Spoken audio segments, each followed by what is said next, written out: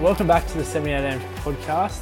My name's Sam, and Maxi is not here with us today, but joining me on the other end of a Zoom call very gracefully, or graciously I should say, is Cam from Illawarra Indie Rockers The Vans. How's it going?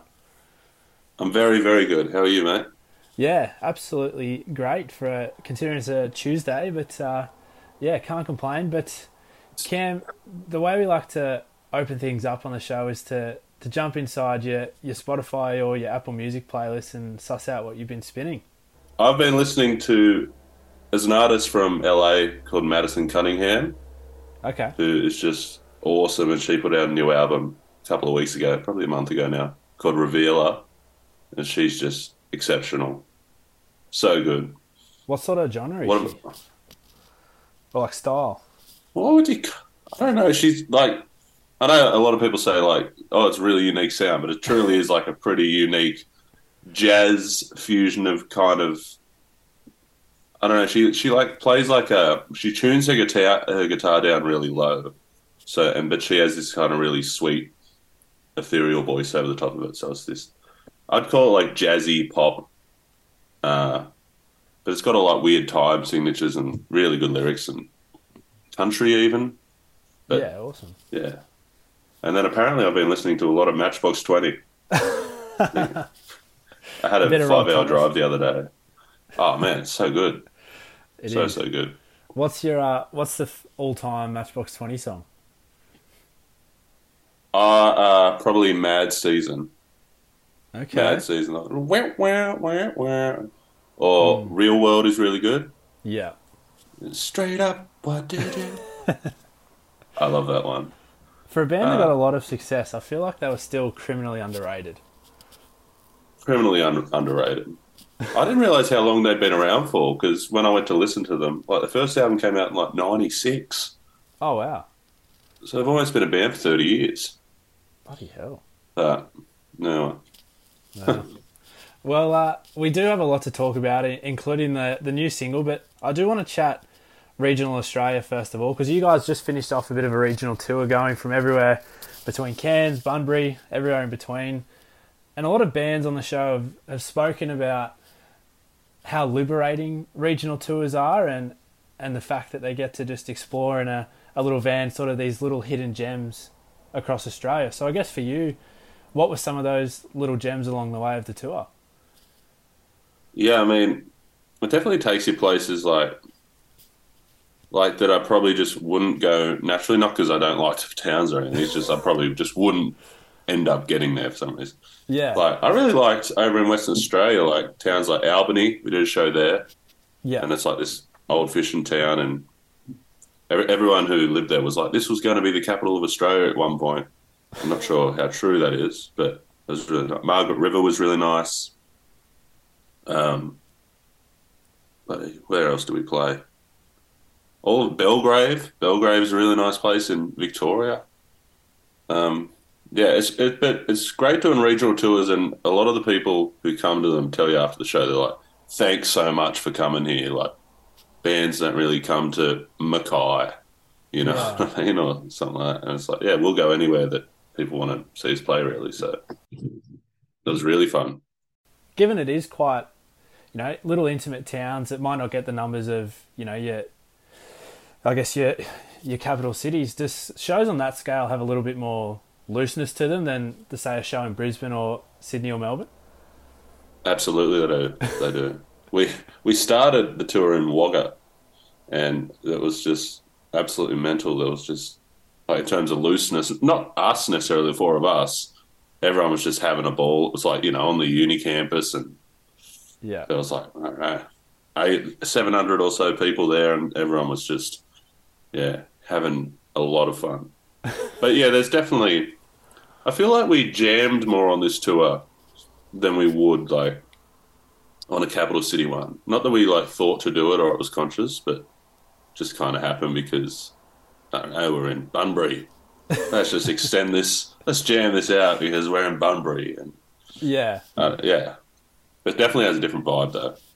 Well, do you find when you are jamming, you get, little bursts of inspiration? You go, oh, that might make a new song, or that's a cool little hook that I might be able to use down the track? Yeah, we get heaps of that in our sound checks. So we'll just be like, just someone will start playing something, or we'll start playing along, end up doing a voice memo of it because we kind of find something. And then we've done that before with songs. I can't really think of an example off the top of my head, but that have become actual songs just from Mm. jamming out and stuff. But it's very fun. It's a very fun way to play and not be so, regimented. Yeah, absolutely. But I mean, onto the music. The latest track that came out at the start of the month is called "Making It Out Alive," and it's a bit of a little soulful number with a healthy dose of saxophone as well. Can you give us a bit of insight into the story behind this one?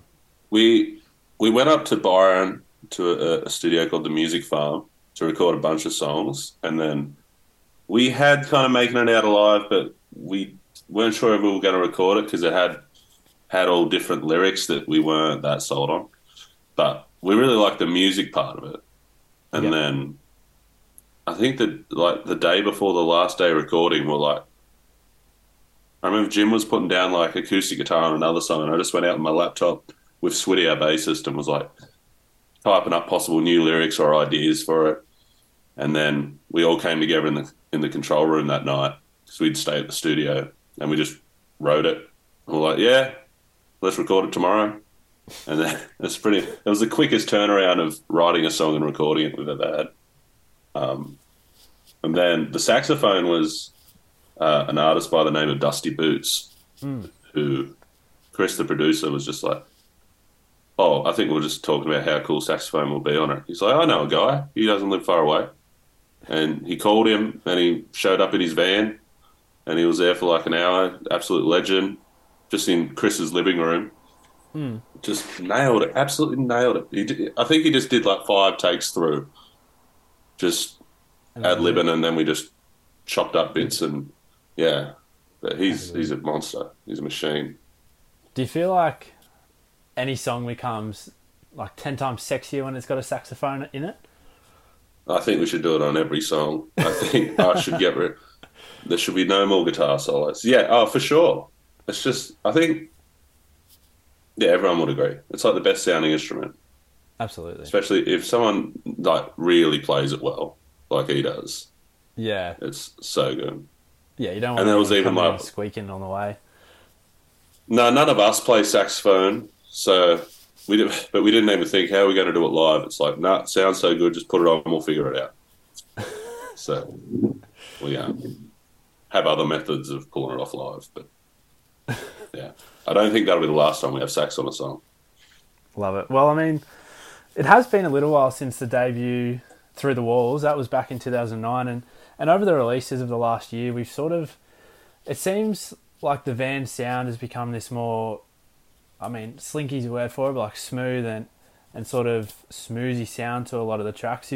Does it feel like this is sort of the sound that, or your sound that you found, or is it a constant evolution of, just what feels right? I like Slinky. Slinky's a good word for it. I wasn't sure if it was the right one. I'm No, glad you approve of that one. no, I like it. Yeah, I think it's constant evolution. I'd say like the other songs we recorded when we did Making It Out Alive. We did like 5 more or something. They don't really sound like Making It Out Alive does. Yeah. And we're going back up in November to Byron to record like the other half of the album. And I don't think I don't think the album that we're working on has like a set theme or anything. It's just, yeah, it's not like we're trying to force any sound. It's more just like we're following any kind of thing we dig or are Mm. into, and hopefully people like it. And yeah, but I Yeah. think our next song will be. I think the next song we have coming out will be a bit more just. It's more like the old stuff, I suppose. Love Bit of it. everything. Keep them on the toes. Absolutely. Got to keep people, Yeah. absolutely on the toes. But, I mean, back on the tour life, you guys are busier than a one-armed bricklayer in Baghdad, it seems. You got tours coming left, right and centre. And in just Hmm. under over a week, you're heading back out on the road with the Kooks for the inside out, inside in, inside out. God, that's a hard album to say. Inside, Anniversary. yeah. This But time next week, I'll be in Brisbane eating a cheese platter. You're ready to go on. I Eating mean, blue vein cheese. are you ready to have Naive stuck in your head for 2 weeks straight? Yes. Yes, I am. I'm ready to see it. I'm so keen to watch them.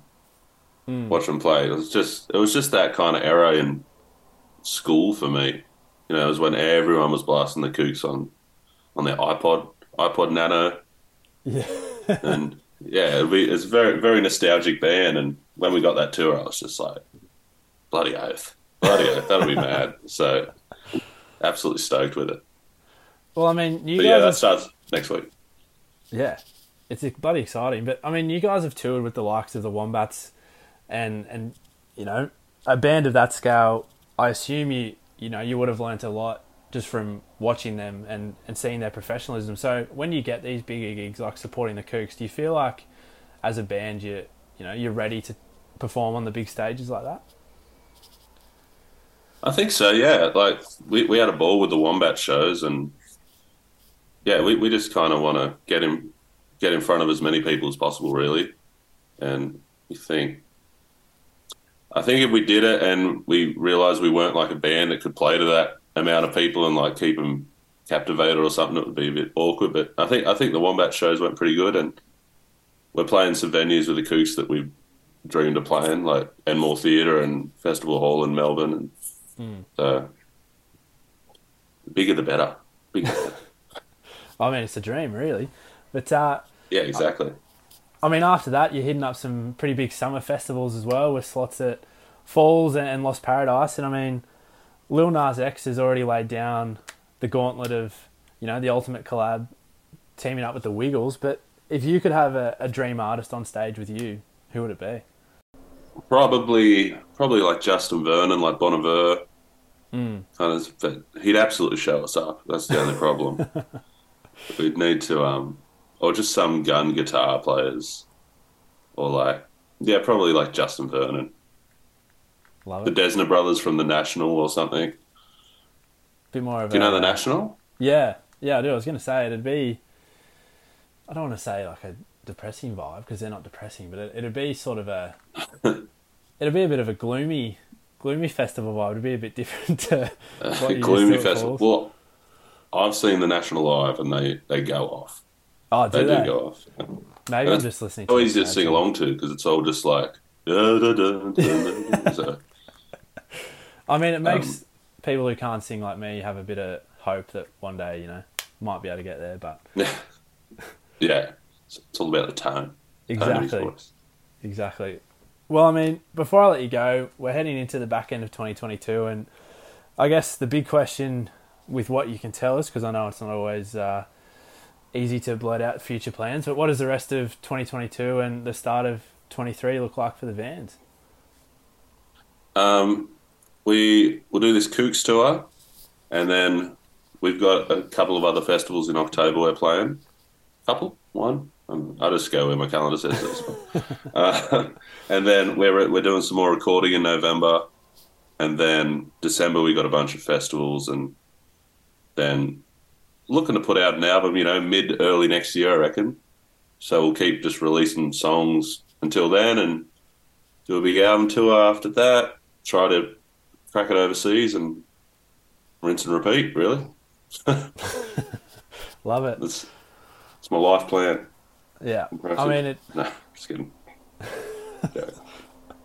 well, Cam, it's been an absolute pleasure to have you on the show. For those listening that might not have heard the Vans, you can stream their new single, Making Out Alive, everywhere that you stream your favourite songs, and you can catch them live with the Kooks next week, or if that doesn't work with your calendar, catch them over summer at Falls Festival and Lost Paradise over New Year's. But Cam, thank you so much. Thank you so much for having me on, man. I appreciate it.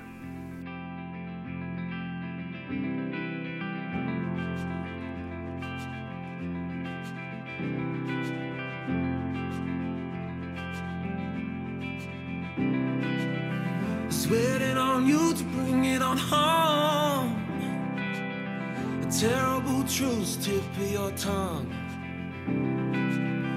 Caught in a haze, crawling outside, and it's hazier than your drunken eyes.